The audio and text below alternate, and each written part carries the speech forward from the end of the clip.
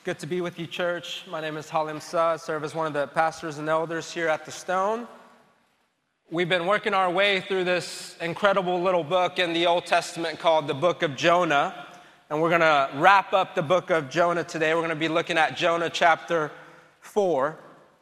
Last week, Matt showed us through Jonah chapter 4, God's heart for the city. His heart for masses of people. His heart for the masses living in this city who don't know him yet, who've yet to experience his love for them.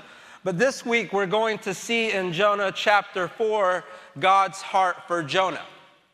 God's heart for Jonah. And there through it see God's heart for us.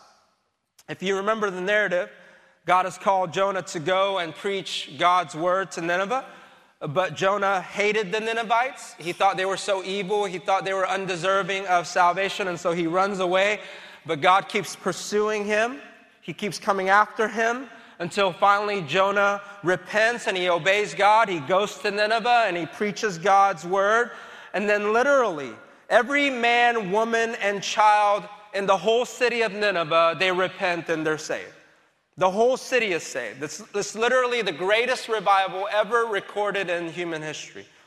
And so we saw in the last verse of chapter 3, this, Jonah chapter 3, verse 10, when God saw what they did, how they turned from their evil way, God relented of the disaster that he had said he would do to them, and he did not do it. Now, looking at this verse, don't you think Jonah should have been a 3-chapter book and not a 4-chapter book? Think about all that's happened. Think about all that Jonah has done to run far away from God. Think about all that God has done to pursue Jonah. And Jonah finally repents. He finally goes to Nineveh. Think about all that Nineveh has done to repent and be saved, right? And so shouldn't this be the nice, happy wrap-up to the story? And Jonah and the Ninevites live together happily ever after, right? That should be the end. So why Jonah chapter 4? Why a whole chapter about how Jonah got angry again at God for saving the Ninevites and how God had to deal with Jonah again, right? Just seems to mess it all up. Why Jonah chapter 4? You know, Jonah chapter 4 shows us that this story is real. If it would have ended with Jonah chapter 3, that's too good to be true, at least in this world. Right?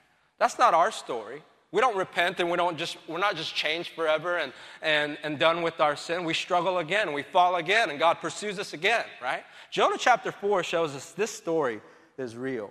What Jonah chapter 4 is showing us is that God wasn't after Jonah just for his service. God wasn't just after Jonah just for his usefulness. God was going after Jonah not just because he needed Jonah to do something for him. Otherwise, after Jonah finally did what God wanted, that would be the end of the story, right?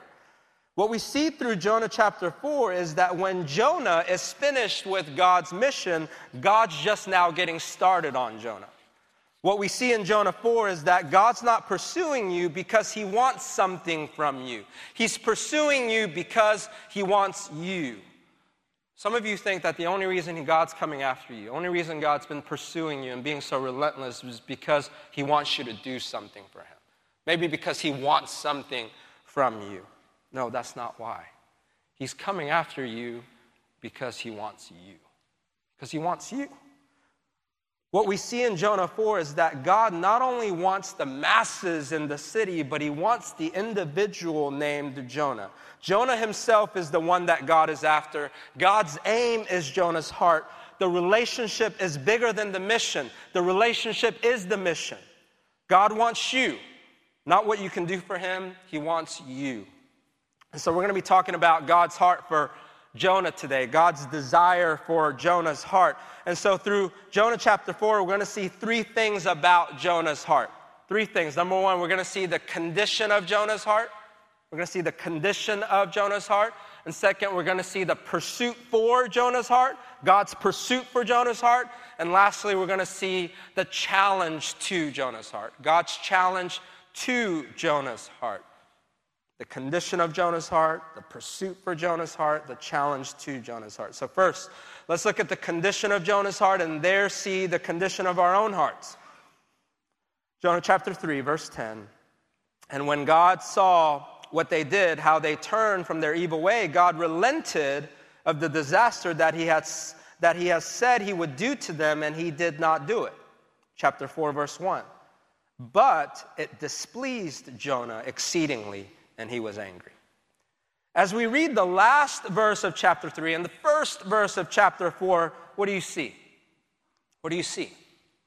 What we see is the most significant issue about the condition of Jonah's heart. We see that the condition of Jonah's heart is contrary to, and it opposes the heart of God. When God saw the repentance of Nineveh, God relented from his anger. But when Jonah saw the repentance of Nineveh, he was displeased exceedingly and he was angry. Whereas God was slow to anger, relenting from his anger, Jonah was quick to anger. And I wonder if there are some of you here that struggle with anger. Maybe you have anger issues. For many years, this was one of the primary sins in my life, anger. I wonder if there are some of you here that are prone to depression. I wonder if there are some of you here that are harboring bitterness. We're going to see all these things in the heart of Jonah in chapter 4, anger, bitterness, depression, deep depression, to the point that he just wants to die. And from the outset, from the very first verse of chapter 4, what God is showing us is that oftentimes, not every time, but oftentimes the reason why we get so angry, the reason why we get so bitter, the reason why we get so depressed is because our hearts are contrary to God's heart. We're created for God's glory, right? God's created us. God's designed our hearts to be matching with His, to be in line with His, to love what He loves, to hate what He hates. But when our hearts are out of sync and when it doesn't match, when we don't love what God loves, when we don't hate what He hates, that's when our hearts have the most tendency to be angry. That's when our hearts have the most tendency to be bitter and depressed. Why? Because it's not doing what it was designed to do. It's not fulfilling its purpose. We're not going to get to the solutions yet. Right now we're just diagnosing. God is telling us through His Word in Jonah chapter 4 that the condition of our hearts, even as God's children, even though you may be here saved, oftentimes our hearts, it opposes God's heart. It doesn't match up. Let's look at the text again.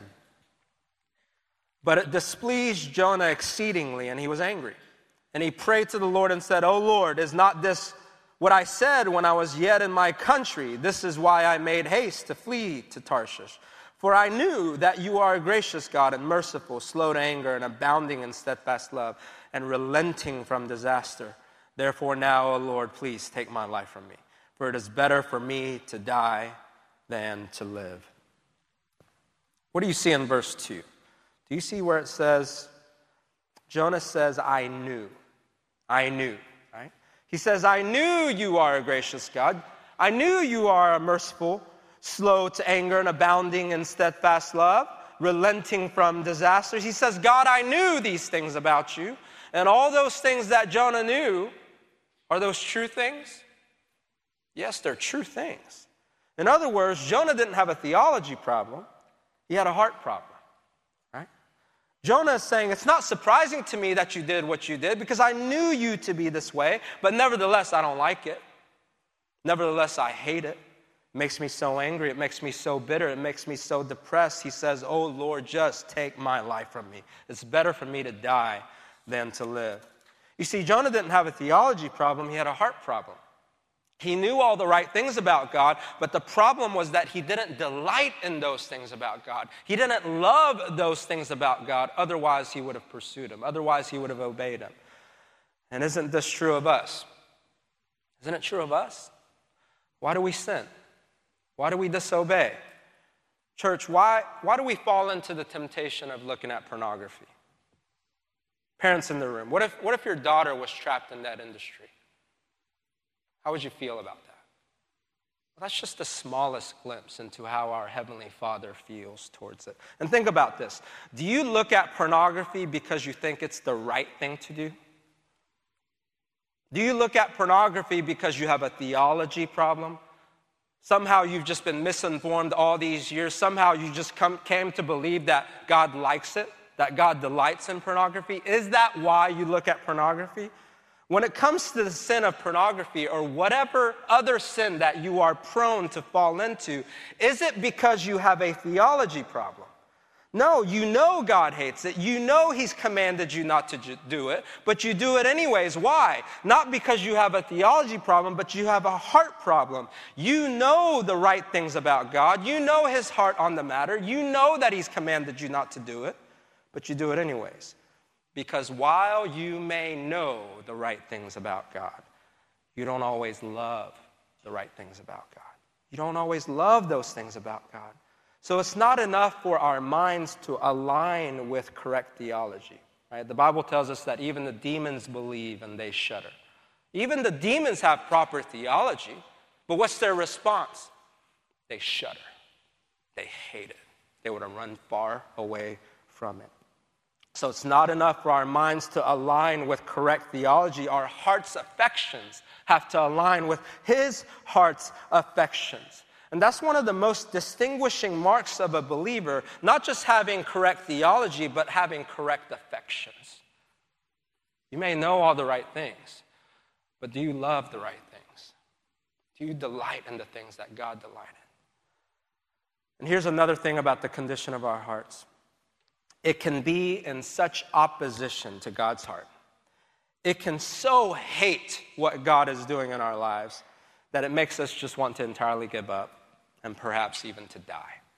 Verse 3, therefore now, O Lord, please take my life from me, for it is better for me to die than to live. What makes a person want to die? What makes a person want to die? What Jonah is showing us is that even as a believer, even as God's children, we can go so off base that our emotions become so misaligned and our heart passions and desires become so contrary to God's heart. And even our correct theology can't help us to the point that we just want to quit, to the point that you just want to die. The question is, how could a man who had seen God's power the way that Jonah had come to such suicidal notions? How could a man like Jonah get there after seeing all that he saw? And have you ever asked yourself this question? Have you ever asked yourself, man, how did I get here? How did I get here? It's not that I've never experienced Him. It's not that I don't know Him. I know Him. I know Him. I've experienced Him. I've experienced Him come after me. I've experienced His love for me. I've experienced His power demonstrated in my life. And so why all the anger? Why all the bitterness? Why all the depression? How did I get here? Sinclair Ferguson says this: it's apparently possible to be present to witness the blessing of God falling in enormous power and to long to be elsewhere, or better, to be nowhere. Indeed, it is possible to be in this condition and be a real child of God. What an enigma. And yet, it is a true reflection of the spiritual debilities that some of God's children know. Jonah wanted to give up. But God was not willing to give him up. That was in all likelihood why his misery was so very miserable. Jonah was caught between the vice of his own self-will on the one hand and the strong hand of God on the other. The more he pushed, the more God pressed. He was bound to remain miserable until either he or God let go. But he knew that God had no intention of giving up. You see, many of us think that the reason why we can get so depressed, the reason why we can get so very miserable is because God is absent, because he's so far away, because he's not at work in our lives. But what God is showing us through Jonah's life is that we could come to such anger, we could come to such bitterness and depression, not because he's absent and is far off, but because God is so present and he's so powerfully at work in your life, but you just hate what he's doing. That's why. And so if you're angry here today, if you're bitter here today and suffering depression here today, have you considered this possibility? Perhaps it's not that he's absent. That's not why you're so miserable. It's just that he won't leave you alone. He just won't let you get away with things. You keep trying to be done with God, but he refuses to be done with you. Maybe that's why you're so miserable. And in that way, you may be miserable, but it's a misery of the best kind. You may be miserable, but it's a misery of the best kind because it's a misery that reminds you that God isn't done with you. You may be miserable, but it's a misery of the best kind because it's a misery that reminds you he will never give you up. It's a misery that will remind you he'll never surrender you. It's a misery that reminds you that you're safe. No matter what your heart condition, no matter how much you hate what he's doing, no matter how far you've been trying to run away from him, it's a love that just won't let go. That's why it's the most wonderful kind of misery. And so next, what we're going to see is this never letting go love of God in pursuit for Jonah's heart. We just saw the condition of Jonah's heart. Now we're going to see God's pursuit for Jonah's heart, and there see God's pursuit for your heart. Verse 4.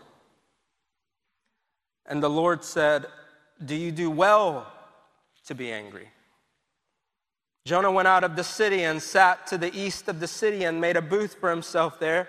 He sat under it in the shade till he should see what would become of the city. Now the Lord God appointed a plant and made it come up over Jonah, that it might be a shade over his head to save him from his discomfort. So Jonah was exceedingly glad because of the plant. But when dawn came up the next day, God appointed a worm that attacked the plant so that it withered. When the sun rose, God appointed a scorching east wind, and the sun beat down on the head of Jonah so that he was faint. And he asked that he might die and said, "It is better for me to die than to live." But God said to Jonah, "Do you do well to be angry for the plant?" And he said, "Yes, I do well to be angry enough to die." This section of Scripture is bookended on each side by the question, do you do well to be angry? Right? Verse 4, he starts out, do you do well to be angry, Jonah? And verse 9, he closes out, do you do well to be angry, Jonah? Jonah is so angry, and so God asks, do you do well to be angry? You see the heart of God as a counselor here. And Jonah is so angry, at first he doesn't even answer, right? And then you hear the heart of God as a teacher, a very creative and patient teacher, as he brings the plant, as he brings the worm, as he brings the scorching wind and the sun. Now look at verse 6 again. It says that the Lord God appointed a plant. He appointed a plant. We saw this word appointed back in chapter 1, verse 17, where it said that the Lord appointed a great fish to swallow up Jonah. And look at verse 7. It says that God appointed a worm that attacked the plant. And then in verse 8, it says that God appointed a scorching east wind and the sun to beat down on the head of Jonah. 4 times in the book of Jonah, it says that God appointed. What this is showing us is that God pursues our hearts patiently. It's a process over time. One appointment after another. You could say that Jonah had 4 divine appointments with God. Our hearts are changed through divine appointments. God appointed a great fish, remember? And Jonah repents and he sings praises and he gives thanks to God. And we think that's that. Jonah's a changed man, right? But was he really changed? Did he really repent? Was he really changed? Yes, in a real way, he was changed. Yes, in a very real way, Jonah did repent. But then, we see that same sin coming roaring back. His hatred for Nineveh, his racism. He thought he had been changed. He thought he was done with that sin, only to see later that same sin coming roaring back into his life. Can you relate with that, church? I know I can. Can you relate with that? How many of you had a sin struggle in your life and you really felt like you repented? You really felt like you met with God over it. He demonstrated such power and patience in your life. You repented. You said, God, I am done with this. For the rest of my life, I'm done. Only to see later the same sin coming roaring back into your life. Well, that's the bad news. The condition of our hearts is such that one divine appointment won't do it. As amazing as it may have been. Jonah being swallowed up by a great fish for 3 days and 3 nights. You would think that if any one experience of God would change him, it would be that experience, right? If any one experience could change us, it would be experiencing the death and resurrection of Jesus. Just that one little experience, and we'd be done with sin, right? But that's not how it works, is it? It didn't change them. Not completely, anyway. Our sins are much more deeply rooted than we think. It's like a weed. We chop off what we can see, but the roots, they still remain. That's the bad news. But the good news is that God won't give up on us. He will tirelessly and relentlessly dig and dig and dig and pursue our hearts. He did send his son, Jesus, to die on the cross for us. He did do that one amazing thing, but he's not done. He's not done. Is he done? No. Because we're not done. He's not done because we're not done. We still need to change. He's like, how many appointments do you need? You need 2? You need 3, 4? You need 1,000? As many divine appointments as you need. That's what he'll give to pursue you, to come after you. He controls the plant growing, and he controls the plant dying. In other words, what? He controls the good, he controls the bad. He controls calamities. The plant didn't just die. He appointed a worm to kill it. You see, many of you thought you were just having a bad day. But maybe you're having a divine appointment, right? Maybe the sickness that you're going through right now, maybe it's not just the sickness. Maybe it's a divine appointment that God is using to set you free from the mirage that you have control over your life, right? That you're independent from him. That you don't need him every day for your life and breath and everything. Maybe your kid struggling in school, being bullied, having social anxiety. Maybe it's a divine appointment. Maybe it's a divine appointment that God is bringing into your life to teach you to desperately pray for people. Just like you're desperately praying for your kids. This is how you desperately pray for people. Maybe it's a divine appointment to teach you that. Maybe your boyfriend or girlfriend breaking up with you. Maybe one of your best friends betraying your confidence. Maybe it's a divine appointment. Maybe it's a divine appointment that God is using to set you free from the idolatry of approval. You're desperate seeking and going after, finding approval from people and not from God. Maybe your business deal falling through or your coworker sabotaging you so that you're facing all sorts of financial problems now. Maybe it's a divine appointment that God is using to set you free from the love of money and finding security in it. But we don't read these things as divine appointments for our good, do we? We just get angry about it. We just get bitter. We just get depressed. That's what Jonah did. After all of these divine appointments, patient, enduring divine appointments, Jonah says once again, "Ooh, God, you just make me so angry." And so he says to God once again, "Just kill me, God. Why do you keep messing with me, God? Just kill me. I'd just rather be dead." And God asks once again, "Do you do well to be angry, Jonah?" And this time Jonah is so angry that he answers. Sometimes you're so angry you can't answer. Sometimes you're so angry you can't help but to answer, even though your answer is nonsense. And so Jonah answers, "Yes, I do well to be angry, God, angry enough to die." What we see in this question is that God acknowledges real emotions. Sometimes parents see their kids doing the most ridiculous things, throwing temper tantrums over the most ridiculous things. You just refuse to respond. I'm not going to respond to that. Just ridiculous, right? But what we see God doing here is very kindly, gently, and patiently counseling Jonah, acknowledging his emotions. Jonah, I see that you're angry. I see you, Jonah. That's what he's saying to you. Whatever emotion you're going through, it could be nonsense.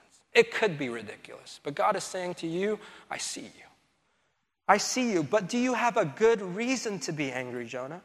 God's inviting Jonah to think, to reason. He's saying, come now, let us reason together. I'm just mad because I'm mad, God. Well, that's not good enough, Jonah. Not just do you have a reason, but do you have a good reason? And he asks us the same question. When he sees us in our anger, bitterness, depression, he comes to us kindly and he asks, do you do well to be angry? I see that you're angry. I see you, but do you do well to be angry? God is demonstrating some unbelievable patience here, some unbelievable level of kindness. But what does Jonah do? Jonah says, just kill me, God. If I was God, I would have killed him. If you're God, what would you have done? At this point, killed. Okay, dead. Parents in the room, have you ever mustered up all the kindness, all the patience, all the gentleness that you could ever muster up as a human being when your kid is just being the most disobedient, ungrateful little punk, right? Totally expecting, man, I am absolutely justified to bust out a can right now. But surely this kid is going to be so struck by my grace. Surely this kid is going to be so amazingly moved by my grace and patient response that they're going to say, oh, mother, oh, father, how immense your patience, how divine your kindness. You have turned me, mind, body, and soul, from the depths of the pit of hell that is my own disobedience. Our son, Ben, he's 4 years old now. One of the things that we regularly do to try to teach him when he's disobeying is we say, Ben, who's in charge? And he says, not me. And we say, who did God put in charge of you? And he said, Mama and Appa. And it's real cute. And it works lots of times. But this one time, literally, it was like the 10th time he was disobeying about something. I don't even remember what it was. And we were so justified. Just bring down the hammer on him, you know. But Angela, in her amazing patience, amazing kindness, for the 10th time sits down with this kid. And she says, Ben, who's in charge? Who did God put in charge of you, over you to love you? And he just looks at her with the angriest of eyes and he says, I am. I'm in charge. You're not in charge. You're me. And this is where Jonah is right now.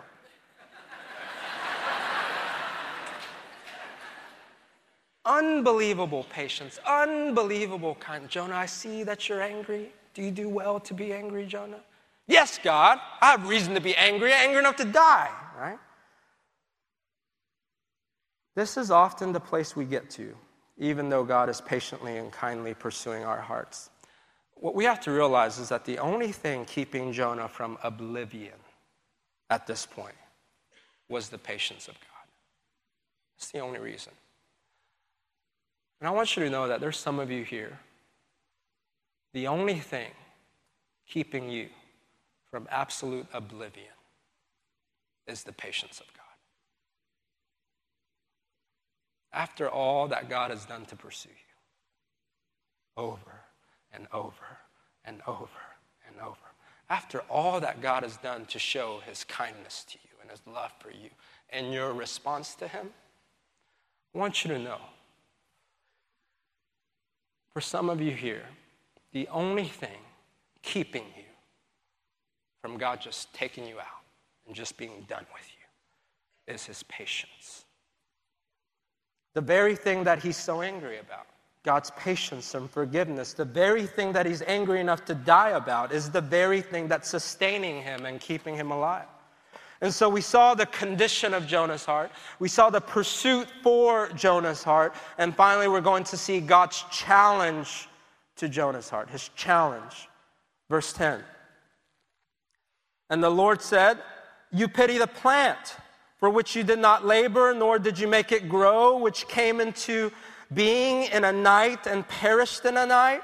And should not I pity Nineveh, that great city, which there are more than 120,000 persons who do not know their right hand from their left, and also much cattle? God says, Jonah, you pity the plant. The word pity here is a very strong word. It means compassion. It means grieving. The challenge to Jonah's heart simply is this: you love the plant. You had compassion on the plant. You're grieving over what happened to the plant. So should I not pity Nineveh, that great city with 120,000 people and also much cattle?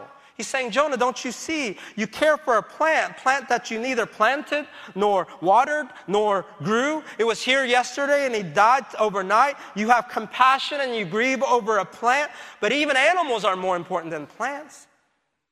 Amen? These animals can give us bacon. All vegetables can do is give us Brussels sprouts. And Brussels sprouts are only good when it's mixed with bacon. And God is saying, how much more valuable is 120,000 people?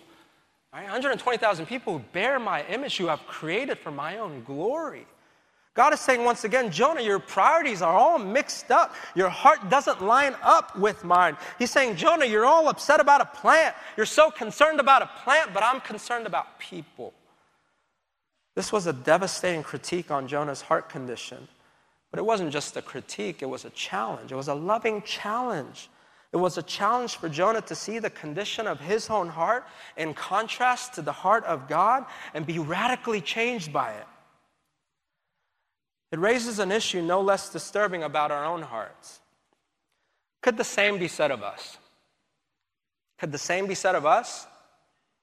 Do we care more about the contents of our own little gardens, the things in our own little lives, rather than caring about the things that God cares for?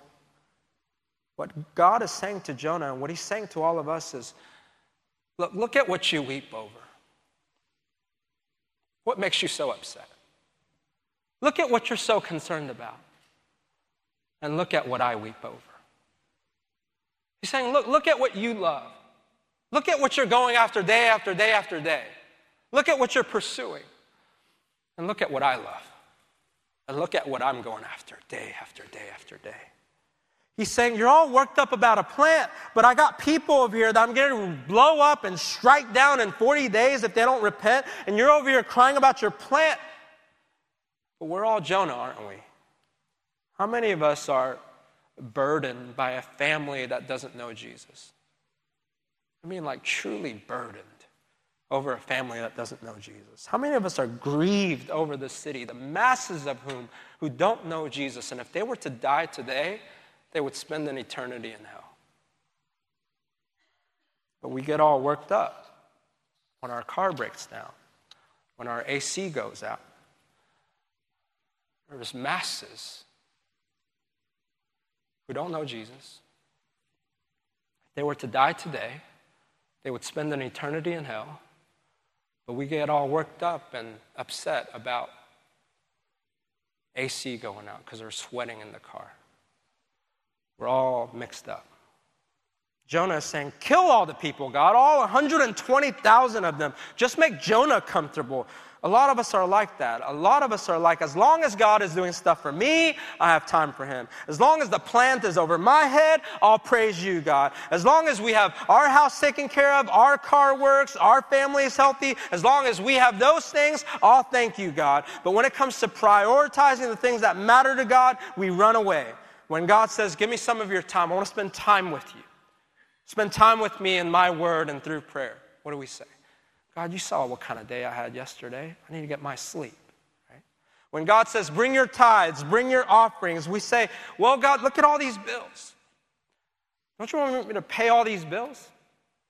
After I pay everything, After I have spent everything I need to spend on, then if there's anything left over, I'll give it to you. God says, share the gospel at your workplace. Well, God, after I built my career, once I've established myself and have some influence there, then I'll start sharing the gospel. I'll do it then, God. Just wait a little bit. But God is saying, seek ye first the kingdom of God. Seek first his kingdom. We all have this bent to put me first, and we have our priorities and values all mixed up. And so how can we be taught? How can we be corrected? How can God tune our hearts to sing his praise? Sometimes by making the plant to grow up. Sometimes by God making the plant to grow up, by giving us the very thing that we're really going after, the thing that we're really placing our hopes in, something that's covering our heads to provide comfort, happiness, and a sense of security, by God giving us the very thing that we've been going after, but then taking it away. That's what God has to do with us sometimes. That's the only thing. That's the only way that he can get our attention sometimes. Give us something that we're really enjoying, and then overnight removing it. Why? Because he's cruel? Because he's just messing with us?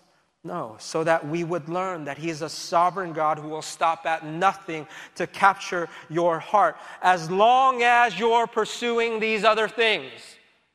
He's the one who's created your heart. As long as you're pursuing all these other things, going after all these other things, he's saying you're going to be angry.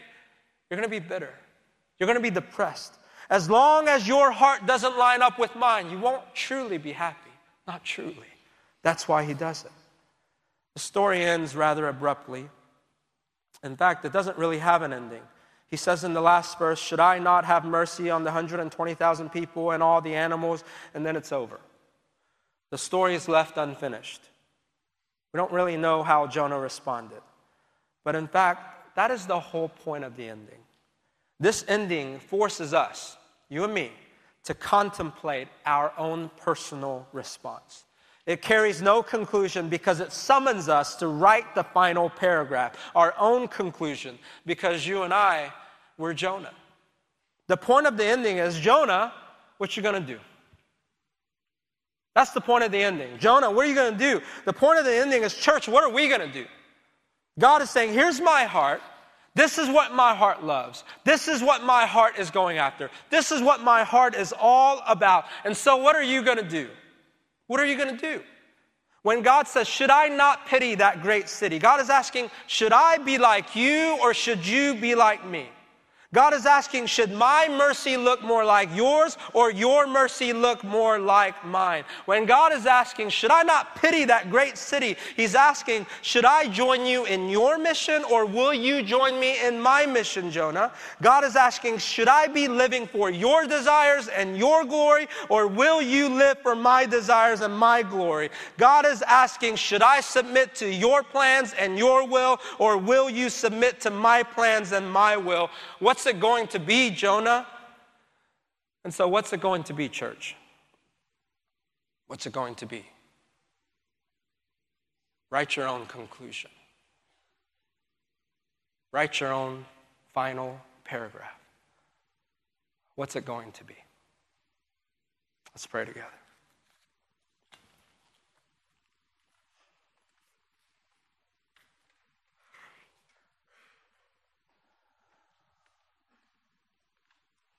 Father, we are debtors.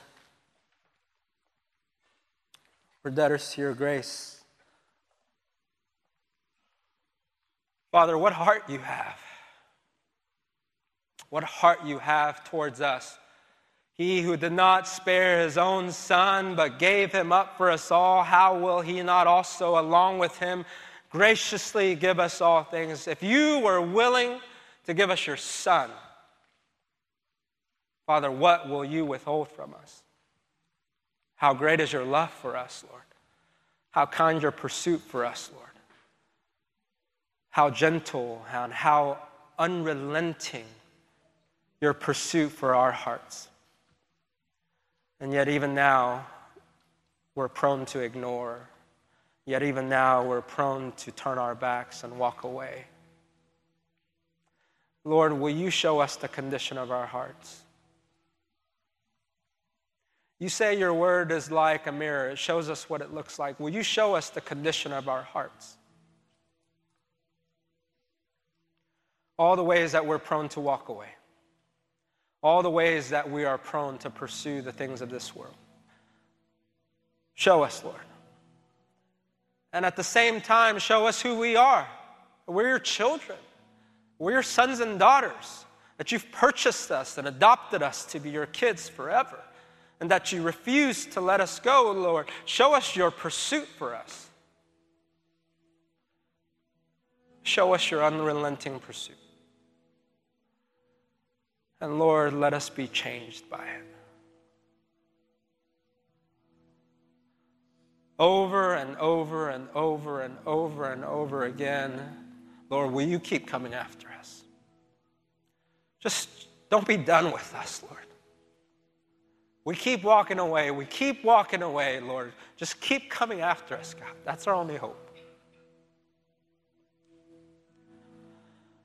Here's our hearts, Lord. Will you change it and graft it and prune it to match up with your heart until finally we love the things that you love. Until finally we praise the things that you delight in. Until finally we start relentlessly going after the things that you're going after. We were created for it. We were designed for it, Lord.